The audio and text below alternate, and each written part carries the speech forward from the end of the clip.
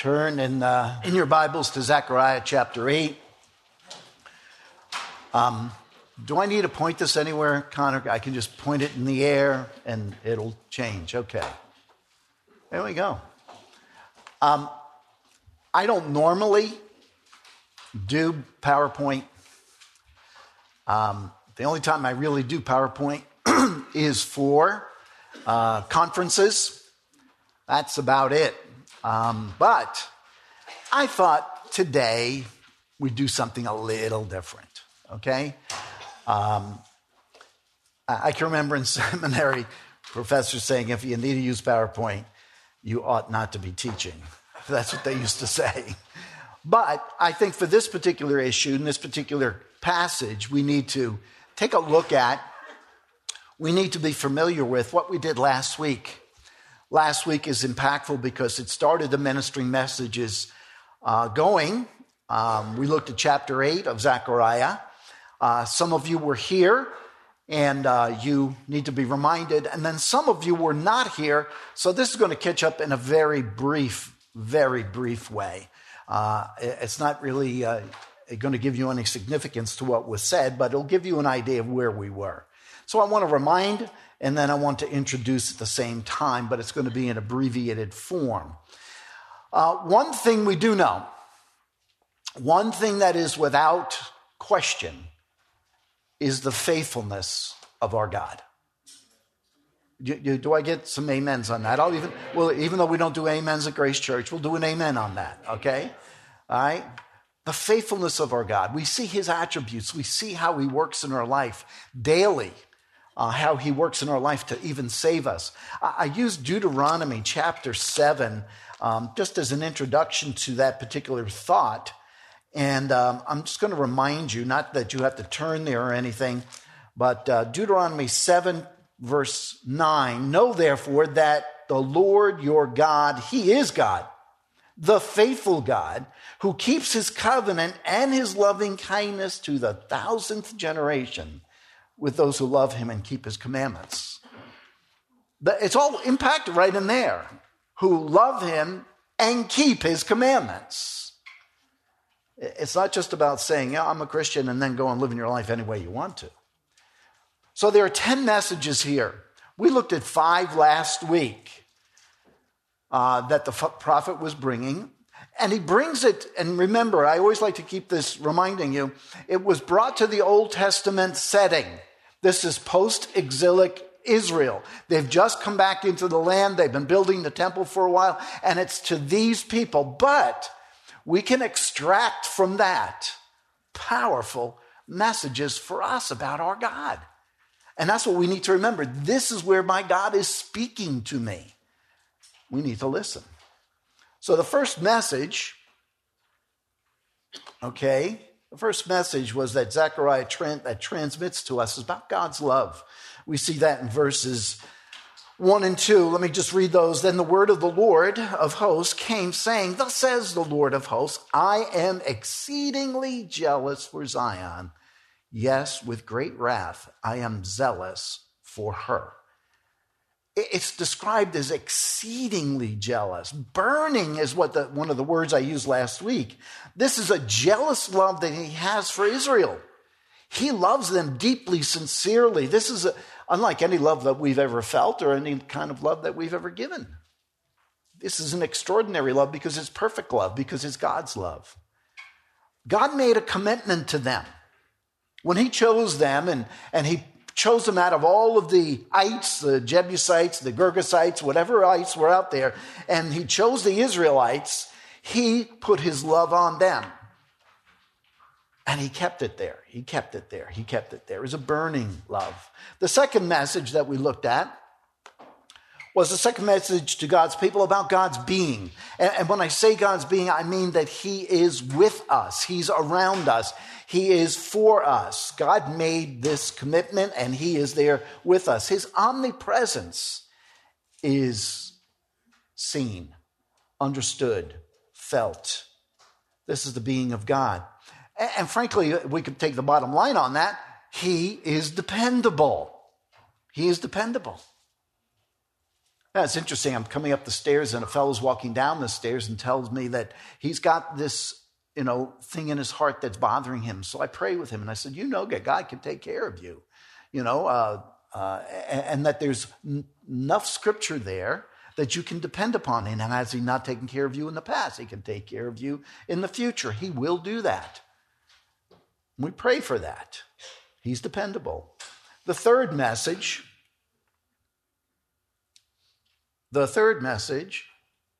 okay, must be my finger. That's what it is. The third message to God's people is that there will be peace and security, that they can trust him. And basically, I need to read that in verses 4 and 5. Thus says the Lord, old men and old women will again sit in the streets of Jerusalem, each man with his staff in his hand because of age. And the streets of the city will be filled with boys and girls playing in the streets. And as you remember last week, I said, the only place that you can have children playing in the streets and the only place where you can have old men able to walk around is when there is peace, when there is security. I mean, I grew up at that time. Back in there was plenty. We were out in the streets all the time. I left my mom's house right after breakfast, and I came back probably for dinner. And that was it. She never saw me for the rest of the day. We were out there playing all the time. And we could be down at the ballpark. We could be all over the place. And sometimes my friends caused trouble. But we were out there. She didn't worry about me. My children are growing up, and who's out there? What's out there? I got to sit at the curb and watch them play because I don't know who to trust. Our world has changed, folks, hasn't it? It's really certainly not improved, except in the area of computers and those kinds of things. This third message here is that we can trust God. We can trust him. He's dependable. He is keeping peace here. The next, the fourth message found in verse 6. Let me read that. Thus says the Lord, if it is too difficult in the sight of the remnant of this people in those days, will it also be too difficult in my sight, declares the Lord? Nothing is difficult for him. If God has a sovereign plan, he's going to take care of it. He's going to have it carried out. His omnipotence just shows us that. There's nothing that's too difficult for our God. Folks, think about it. If he could save you, he can do anything. I think the craziest story I ever heard. Remember Jeffrey Dahmer? Yes. He used to eat people. I mean, how could you be a cannibal in Minnesota? I mean, it's not cold. It's too cold there. But that's what he used to do.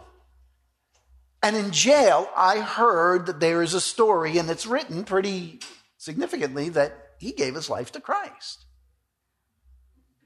Can he be saved? He certainly can. He certainly can. And so God can do those kinds of things. We have an incredible God. We shortchange him sometimes when we start to worry about things. Oh, I wonder if this is going to happen. That's going to happen. I remember going through the Chicago airport with Lance Quinn, and we had minutes to get through, just like Carl did, in his connection. And Lance, we got to go. He said, look, it's going to happen or it's not going to happen. I remember going to Vienna. I was on my way to Croatia, and I was late. The bus had already left in the airport. They take you out to the plane.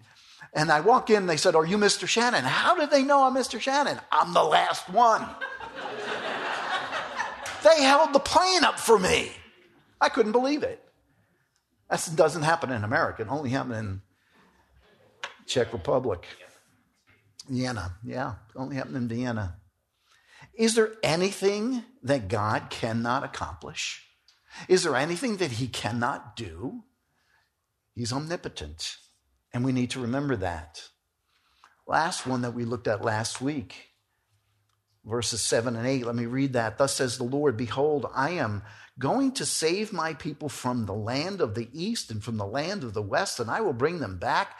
They will live in the midst of Jerusalem, and they shall be my people, and I will be their God in truth and righteousness. These are definitive. He's going to do it. He says it, he's going to do it. That's the sovereign plan. He has a covenant responsibility here. Just like in marriage, folks, there's a covenant responsibility. Let you stay there. I just found out that somebody's come up with a third reason to get a divorce, and I was challenged by one of our fellow pastors to take a look at it. I don't believe it, but I will take a look at it. So that's the introduction from last week. That spoke of the incredible faithfulness of our God. That is the underlying theme in these messages, the faithfulness of our God. He is a great God, and he is a great Savior. Each of these messages communicated by Zechariah are incredibly pertinent to the life of the Old Testament Jew, as well as to you. They all matter to you. There's the sixth one, okay, and we're going to turn the page here, so to speak. And the sixth one is found in verses 9 through 13. Let me read that for us. And in 9 through 13, it says this, Thus says the Lord of hosts, let your hands be strong. You who are listening in these days to these words from the mouth of the prophets, those who spoke in the day that the foundation of the house of the Lord of hosts was laid, to the end that the temple might be built. For before those days there was no wage for man or any wage for animal. And for him who went out or came in, there was no peace because of his enemies. And I said, all men one against another.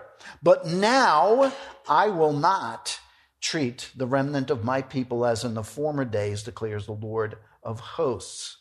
For there will be peace for the seed, and the vine will yield its fruit. The land will yield its produce, and the heavens will give their due. And I will cause the remnant of this people to inherit all these things. It will come about that just as you were a curse among the nations, O house of Judah and house of Israel, so I will save you that you may become a blessing. Do not fear. Let your hands be strong. Wow. This is a powerful message. Powerful message that God produces results. God produces results. Remember that. That's what he does. He produces results. Friends, whether it be in your life or in the life of 7 other billion people on this planet, God is producing results. He's either drawing you to him or he's sending you away. He's closing your eyes because you don't want to receive the grace that he's giving you. That's what God is doing. He's doing something. He's producing results. He's making you more condemned if you don't listen to him. For some, it is for their good, that what he's doing, and for others, it is to their condemnation. All these messages are given by the prophet Zechariah to instill hope, though. Hope in the chosen people. Hope in God's people that he has taken out of the world. Friends, you have been taken out of the world. You have been chosen of God. And that's hope for the now, for them, while the temple is being built, while they're under construction. And it's also for future post-exilic Israel. For those who are going to be what? As Deuteronomy 7:9 said, those who are going to obey the scriptures. Specifically, this message is an exhortation to continue in the building of the temple. The temple takes a long time. It doesn't happen overnight. They are still in the midst of building this temple. Verse 9 says this, Thus says the Lord of hosts, let your hands be strong. As a matter of fact, you can look at verse 13. The last part of it says, do not fear, let your hands be strong. So it's buffeted with that idea of let your hands be strong. What does that mean? You want to be useful for God's work.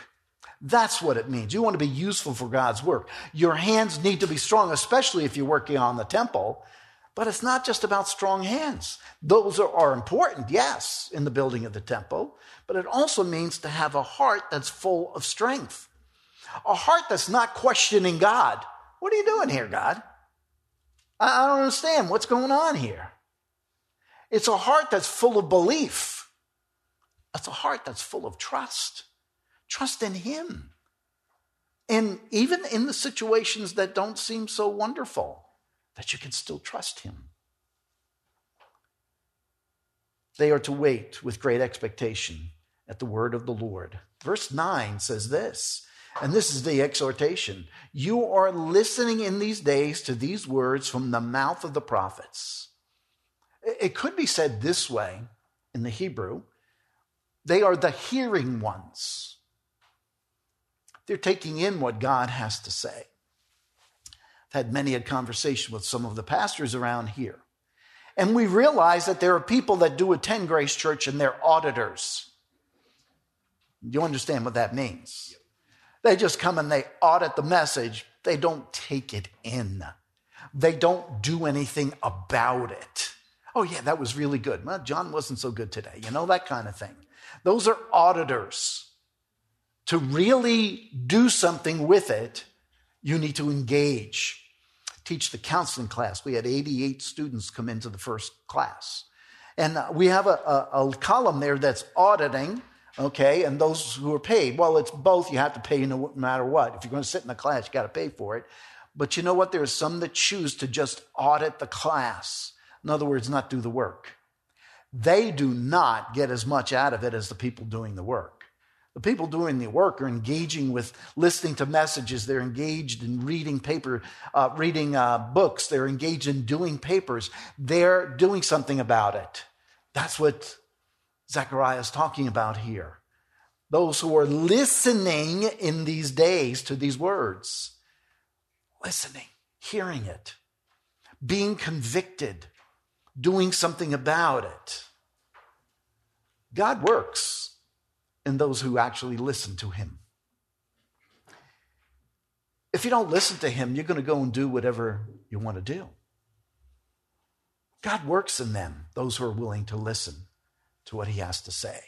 God has purposes, and he works with those who want to further the purposes of God. That's what it's about. It's not about your individual purposes. It's not about having a good time. It's not about having a lot of friends. It's not about making a lot of money. It's about doing the purposes of God. There's nothing else beyond that. It is not about yourself. Wonder of wonders. But how many people are so caught up in only caring about themselves? I can go to the New Testament, and you could turn there if you want, but you don't have to because you probably have this verse memorized.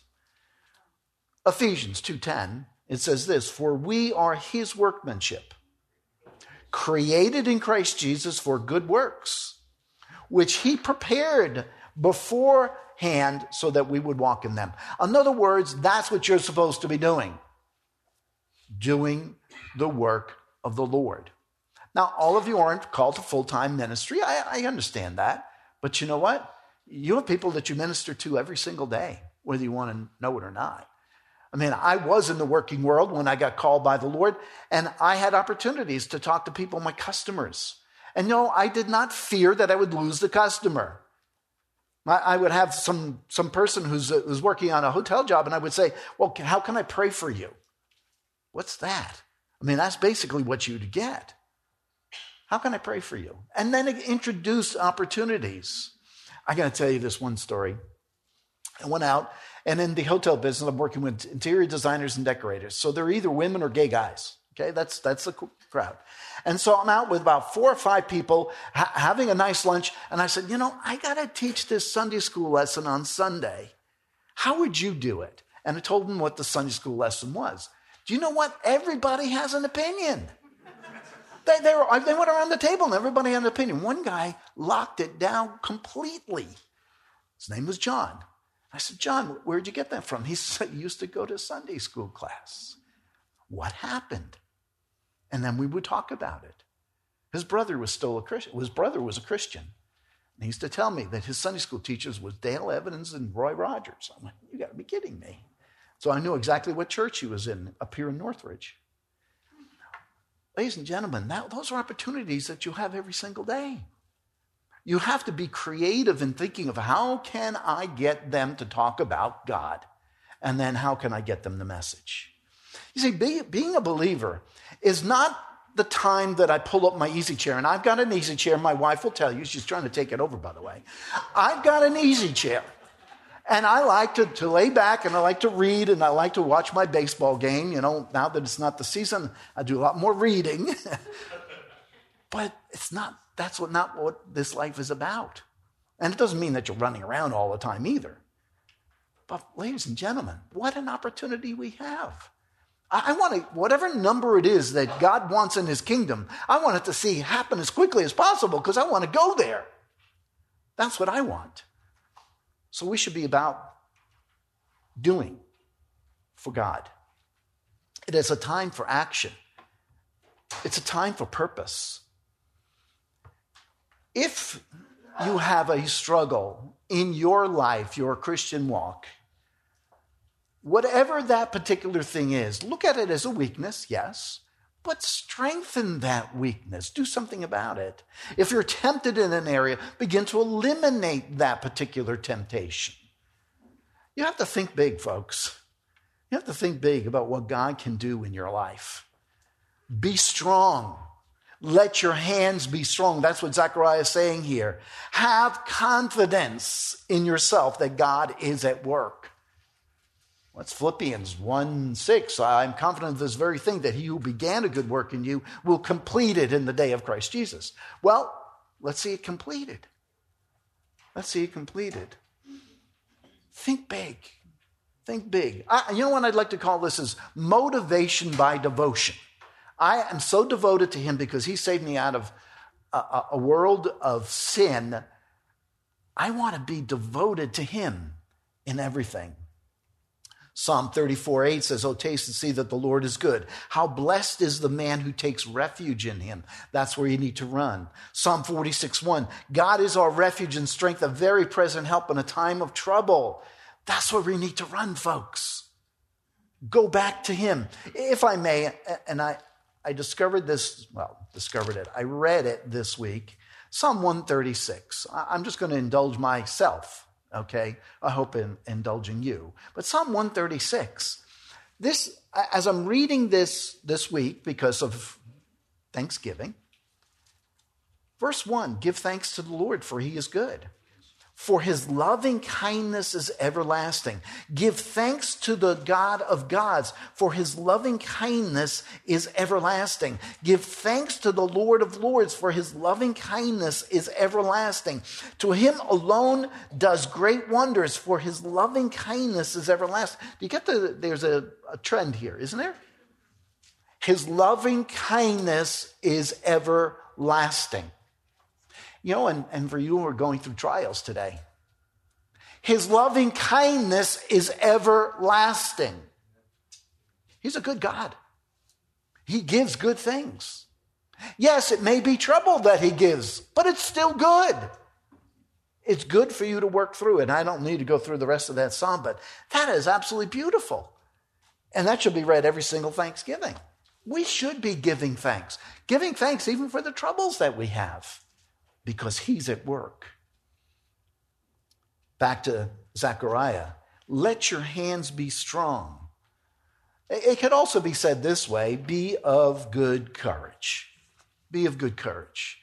You know, building the temple was not an easy thing. I mean, these were just mere men. They didn't have all the construction equipment that we have today and all those kinds of things. And if you've ever been to Israel and you look at some of the stones that are there, you go, how in the world did they do that? It's incredible. Be of good courage as you take up the construction of the temple. Fear nothing as God produces the results. He's the one who's going to bring about the results.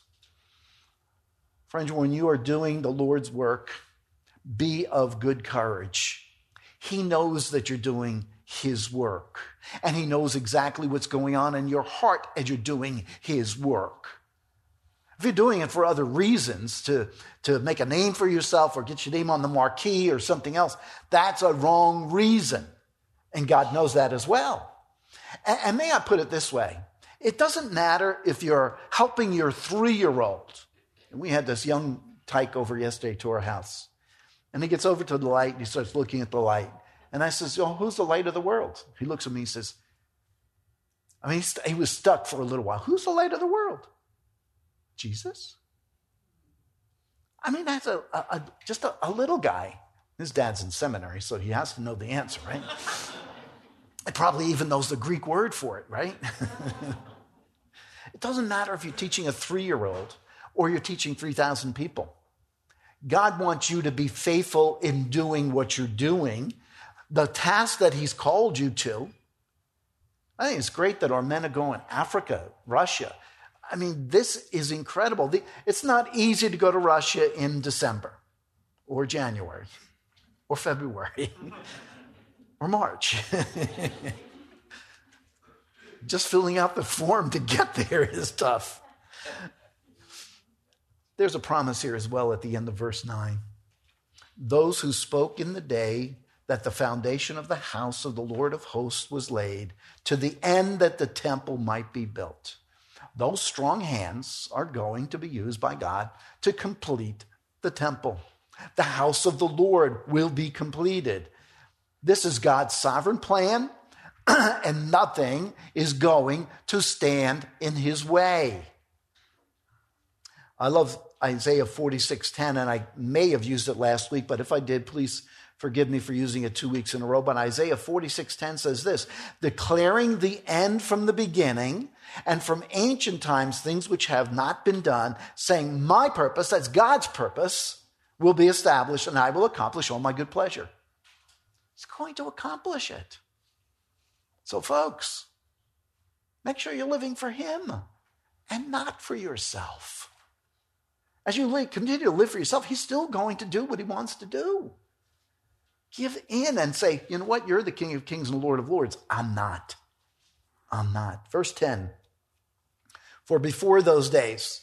Now, I stopped right there. As a matter of fact, I've got a mark in my Bible. Okay, what does before those days mean? I got to figure that out.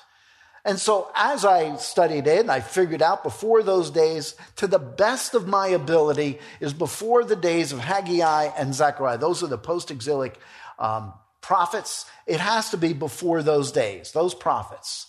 That's before the reconstruction of the temple actually started. They had been led out of Babylon. They had come to the promised land, and they're just there trying to stay alive.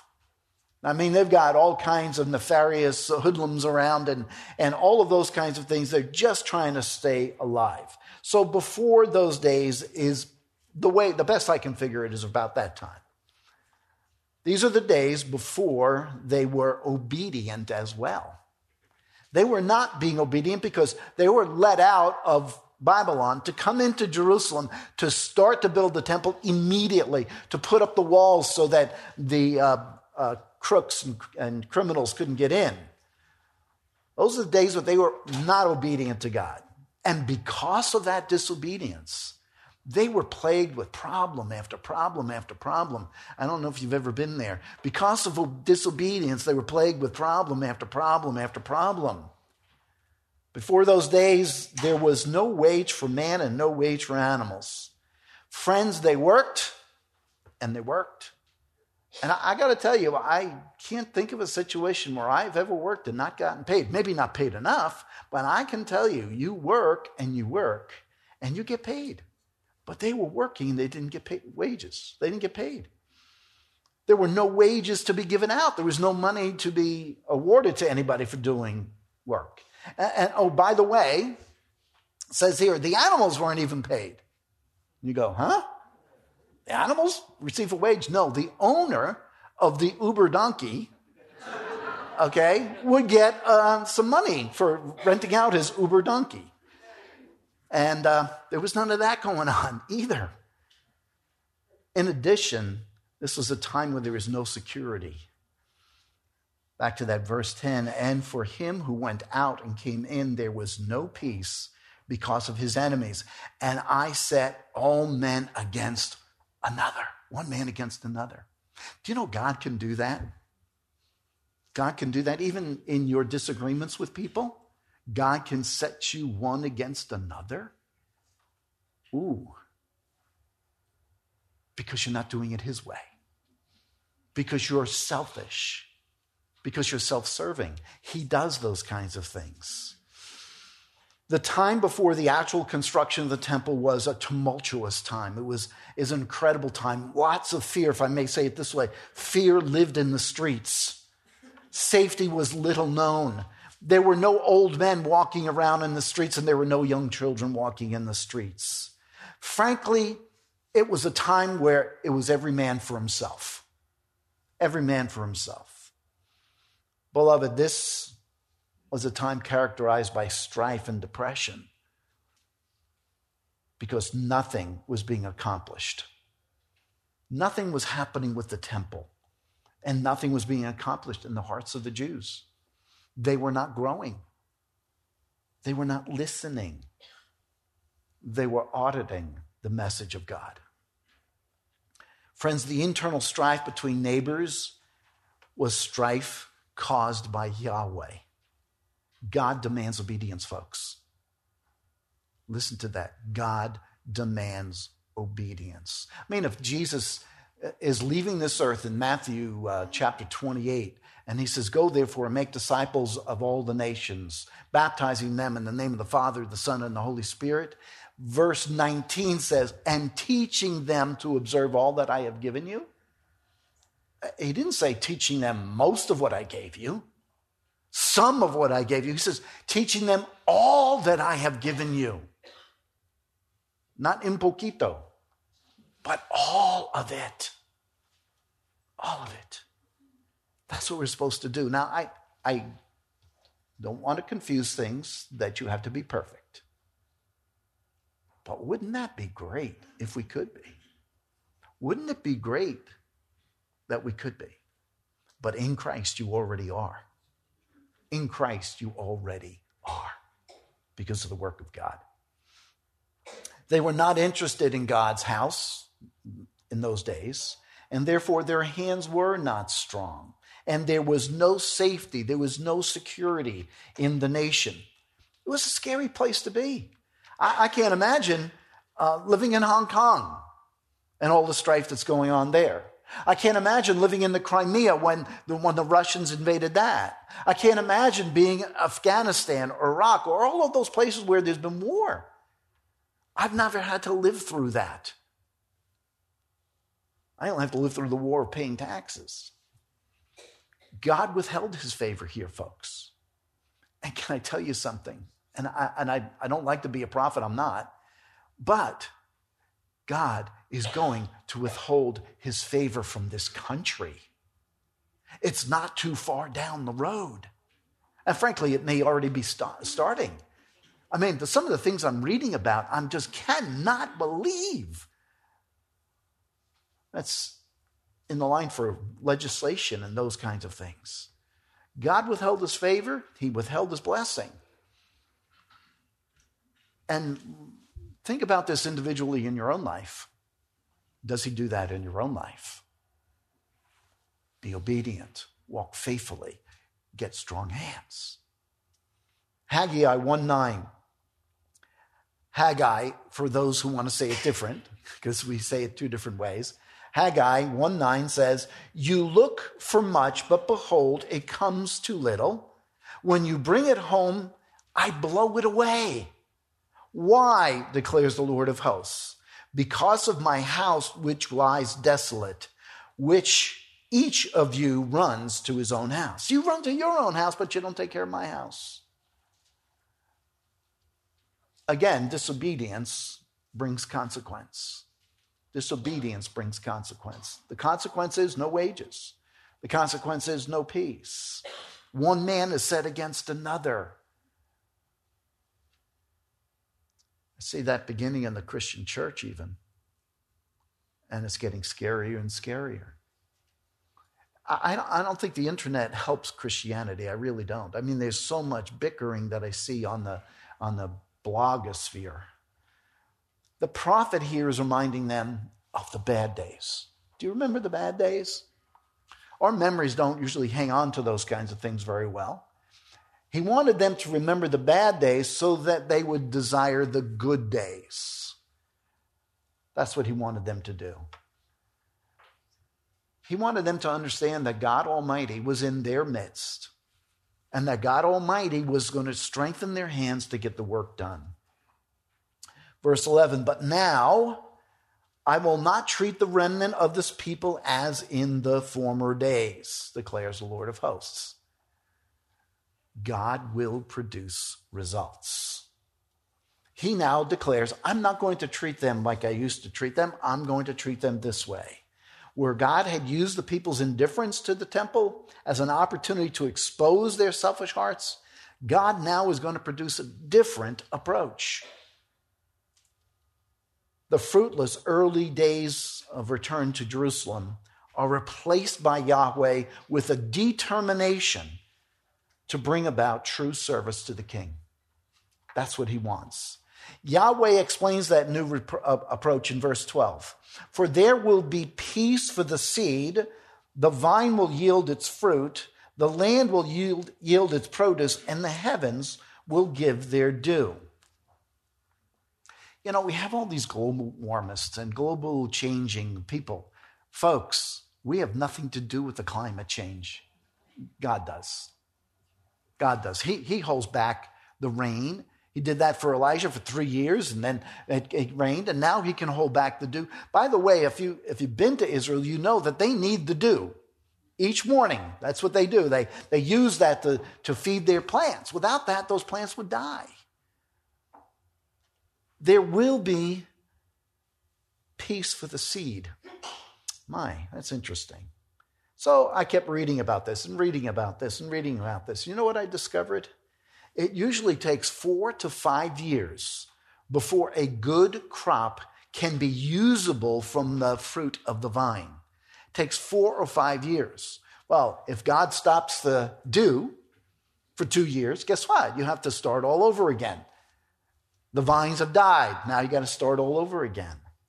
If you live in a nation where war and other disturbance are a natural occurrence, the vine is not going to yield a crop.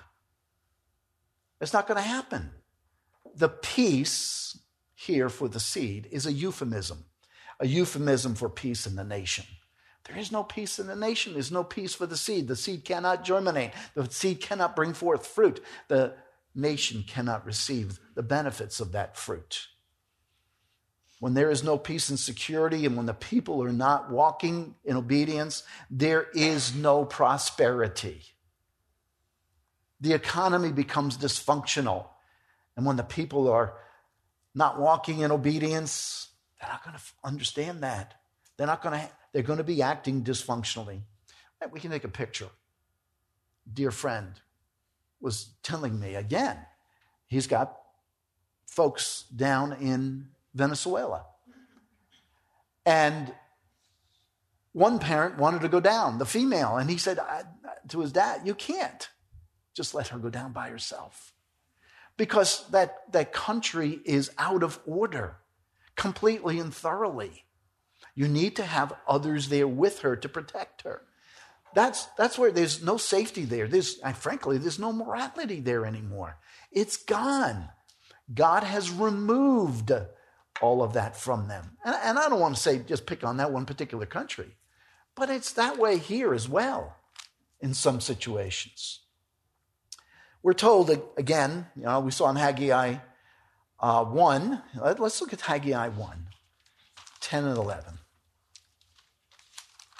Turn there and see the picture of disobedience. Therefore, because of you, the sky has withheld its dew, and the earth has withheld its produce.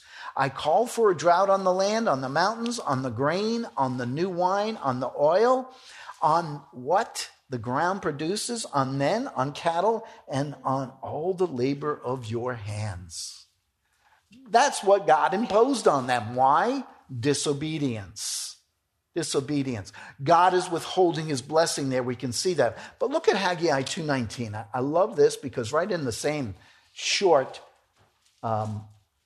letter from Haggai, prophecy from Haggai, in 2:19 it says, is the seed still in the barn? Even including the vine, the fig tree, and the pomegranate, and the olive tree? It has not borne fruit. Yet from this day on, God declares, I will bless. He can choose to bless when he wants to. And you know what, folks? He can even choose to bless disobedient people if he wants to. But he can take it away like that. He can wipe them out in no time. God blesses because people respond in righteousness and holiness and obedience. God does. But there's not a guarantee for that. There's not a guarantee. The prosperity pictured here is due to the promise of God to his righteous ones. God produces the results, not us. You know, even our pastor would say that the producing of the results, as a matter of fact, he prayed that prayer this morning for the men who were there. He prayed that prayer this morning. What God has done here through the faithfulness of God's people. That's what he sees.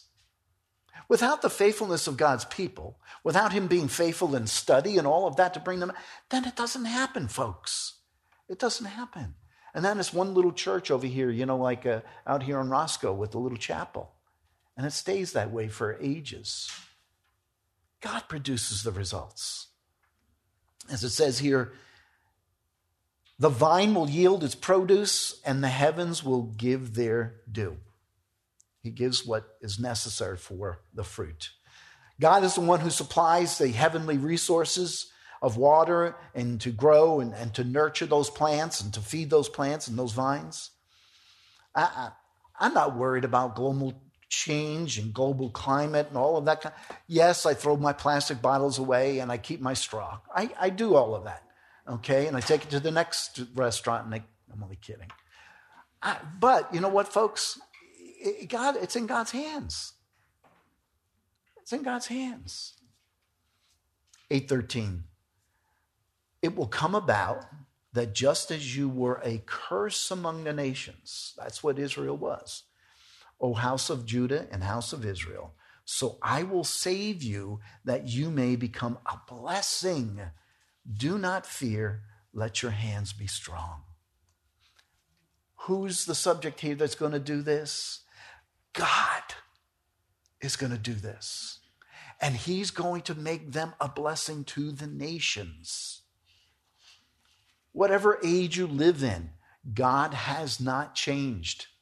Amen. If he has changed, we're in trouble. Then he's not God. So he has not changed. The pathway to blessing is through obedience. That's our task. That's what makes our hands strong. As we serve the Lord, as we live in obedience, he has further purposes for us. And those purposes are always for his glory and for our good. Folks, I hope you get that idea that this is what he wants us to be doing.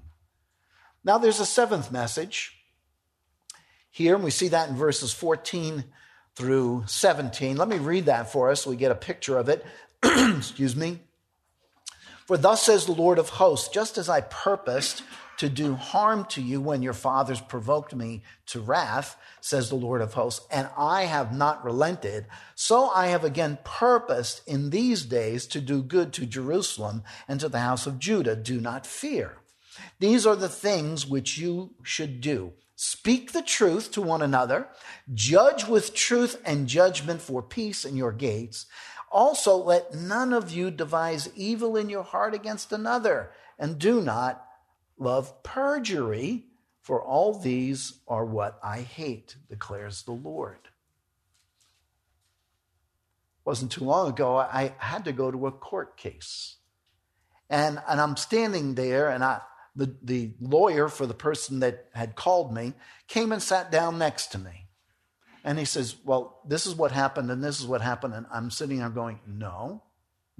And he's feeding me more. And this is what happened, and this is what happened, and this is what.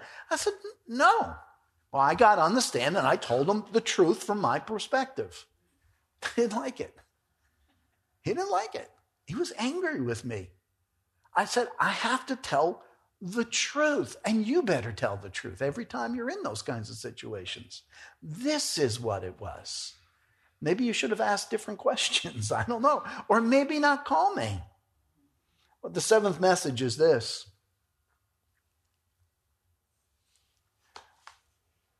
God eliminates fear. I didn't fear being there, but this is what it is. I'm going to tell the truth.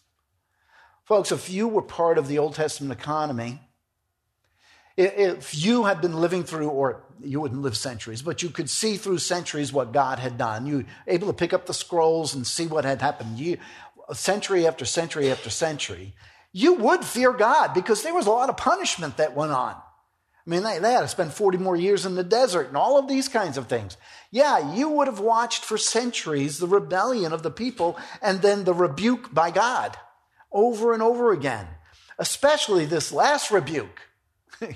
I love it when Habakkuk is arguing with God. You got to do something. There's treachery in the city of Jerusalem. And God says, I got it under control. I'm taking care of it. That's in Habakkuk 1:1-5. And Habakkuk starts screaming at God again. That's the way I look at it. He was screaming at him because you can't do that to God, questioning him. And God says, I got it taken care of. I've got the Chaldeans coming to take you away to captivity. And I'm going, oops. I think he yelled at God too much. No, it wasn't him. It was the whole nation. You've watched this over and over and over again. Here they are now, 70 years in Babylon. You see the destruction of the temple, the destruction of the homes, because they were wiped out as well.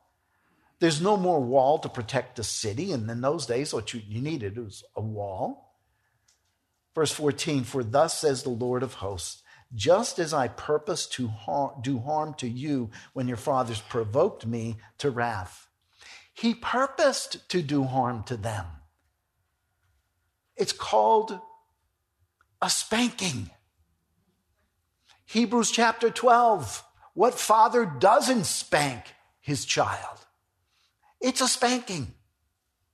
And they got spanking after spanking after spanking. The ancestors aroused, or they awoke God to anger with disobedience.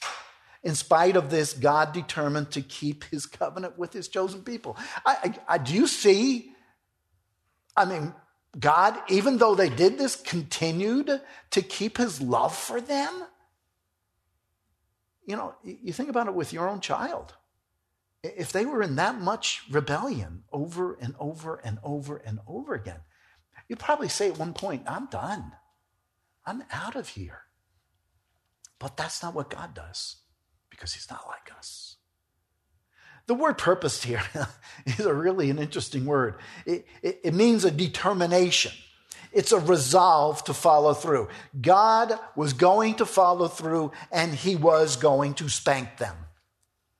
Gives the idea of someone talking to themselves. It's like this. You know, I'm going to do this. I'm going to spank them. That's the idea that it gives you. It gives you that kind of picture. He's just talking to himself because he's so on fire for what they're doing. They should not be doing this. So he's talking in a low voice to himself, arriving at the same conclusion every single time. I purposed. Verse 15, so I have again purposed in those days to do good to Jerusalem and to the house of Israel. Do not fear.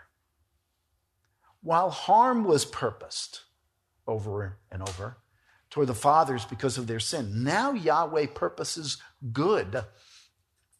Folks, that particular Hebrew word there for purposes is used every single time for judgment, except here. It's used all the time for judgment, except here. And that's why I think that little sentence is there. Do not fear. Because that word purpose means judgment. And here, this word purposed is totally different. And you know how God puts all of these things together? He did that on purpose. He did that on purpose so that they would see, you obey, this is what's going to happen. Do not fear. Obedience does not procure blessing, folks, but it has graciously been bestowed on them by God. Grace has been bestowed upon us as well. You only enjoy those blessings if you are walking in the Lord, walking in the Spirit. You can see that in Galatians chapter 5, the fight between the flesh and the Spirit. But you only see the blessing when you have the fruit of the Spirit living out in your life. Would you turn with me? And I think I have time. I'm so glad we don't have a clock in here anymore. Because I'm always trying to figure out, do I have enough time to do this one? Do I have enough time to say this? Deuteronomy chapter 10. Deuteronomy chapter 10. Verse 12 and 13. Now, Israel, what does the Lord your God require from you? But to fear the Lord your God, to walk in all his ways and love him, to serve the Lord your God with all your heart and with all your soul. That's all. Isn't that the same thing in Matthew chapter 22? Love God with your whole heart, mind, and soul. God hasn't changed. Verse 13. And to keep the Lord's commandments and his statutes, which I am commanding you today for your good. If you keep those commandments, they're actually for your good. You know, I've seen so often where somebody has chosen not to obey God. It's like the man who 25 years ago told me he would not spank his son. I said, you need to spank your son. He comes to me 2 or 3 years ago and he says, I should have listened to you. My son is a criminal. He's now in jail. I never did spank him. I never did correct him. I'm going, okay. I didn't say that to him, but I said, let's pray for him. Because he knew the gospel. He grew up in this church.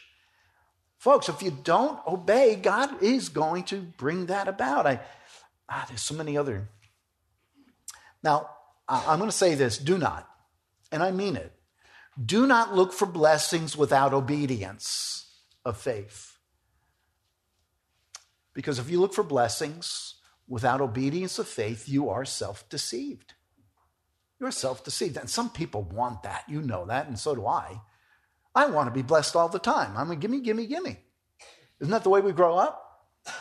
Gimme, gimme, gimme. As soon as we come out of the womb, we're screaming at mom, give me. Yeah. 1 John 2:4 says this, the one who says, I have come to know him and does not keep his commandments is a liar, and the truth is not in him. We are to be keeping his commandments, walking in righteousness and holiness. Let's go back to Zechariah verse 16 of chapter 8. These things are the things which you should do. Speak the truth to one another. Judge with truth and judgment for peace in the gates. The end of verse 15 says, do not fear. Can I just give you a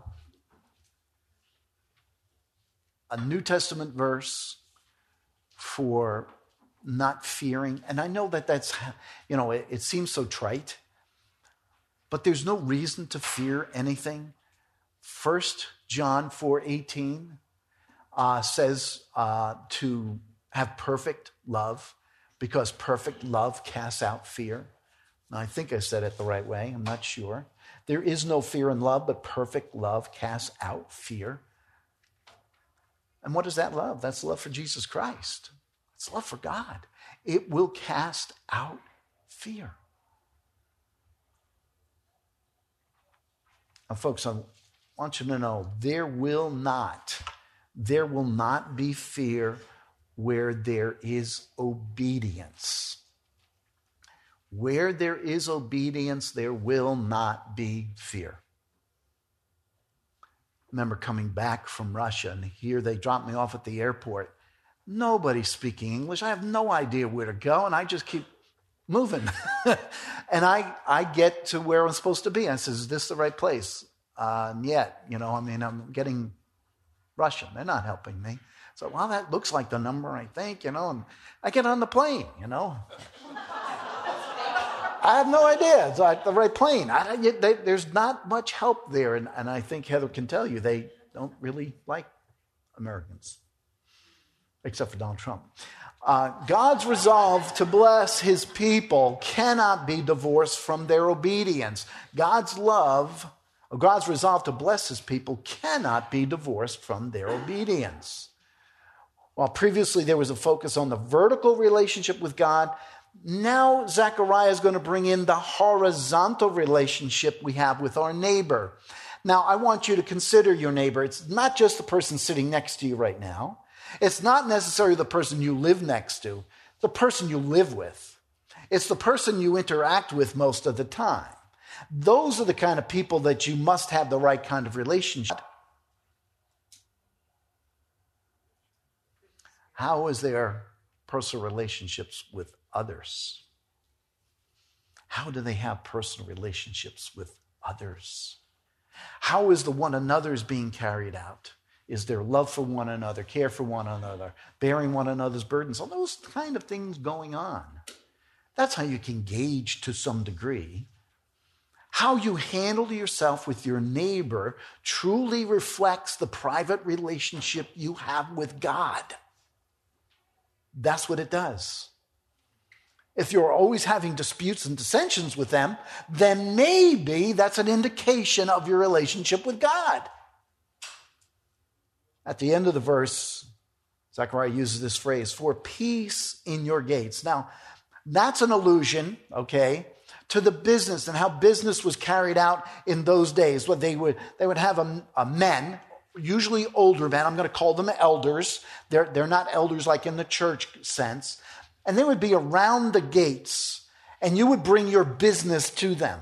You would bring your personal situation, your legal situation, your economic situation to them, and they'd be around the gates and they'd be giving you advice. When they were in the gate, they were to what? Speak the truth. The veracity of what was said was tested by all those who were in attendance. Here you got a crowd. And, you're saying this is what you need to do. You need to go pay your taxes. You don't need to pay your tax. You need to do this. You need to do that. It's now being heard by everybody who's there. The next phrase expresses the duty of those hearing the case is to judge with truth and judgment for peace. See, the idea was to always bring peace about in relationships. That's what you need to be looking for, is the peace and the resolving of conflict. That's what needed to happen. If there is a problem between different parties, the judgment was not to be of one's relative, but the truth. What I mean there is that if an older man is in the judgment and somebody from his family comes, he doesn't just judge for them because they're family, he judges because of truth. Doesn't favor them. We don't have that kind of thing today. We have people that think that you need to take care of your kids and you get them good jobs and get them a lot of money and all that kind of stuff. Well, that's okay, but that's not doing it because they deserve it.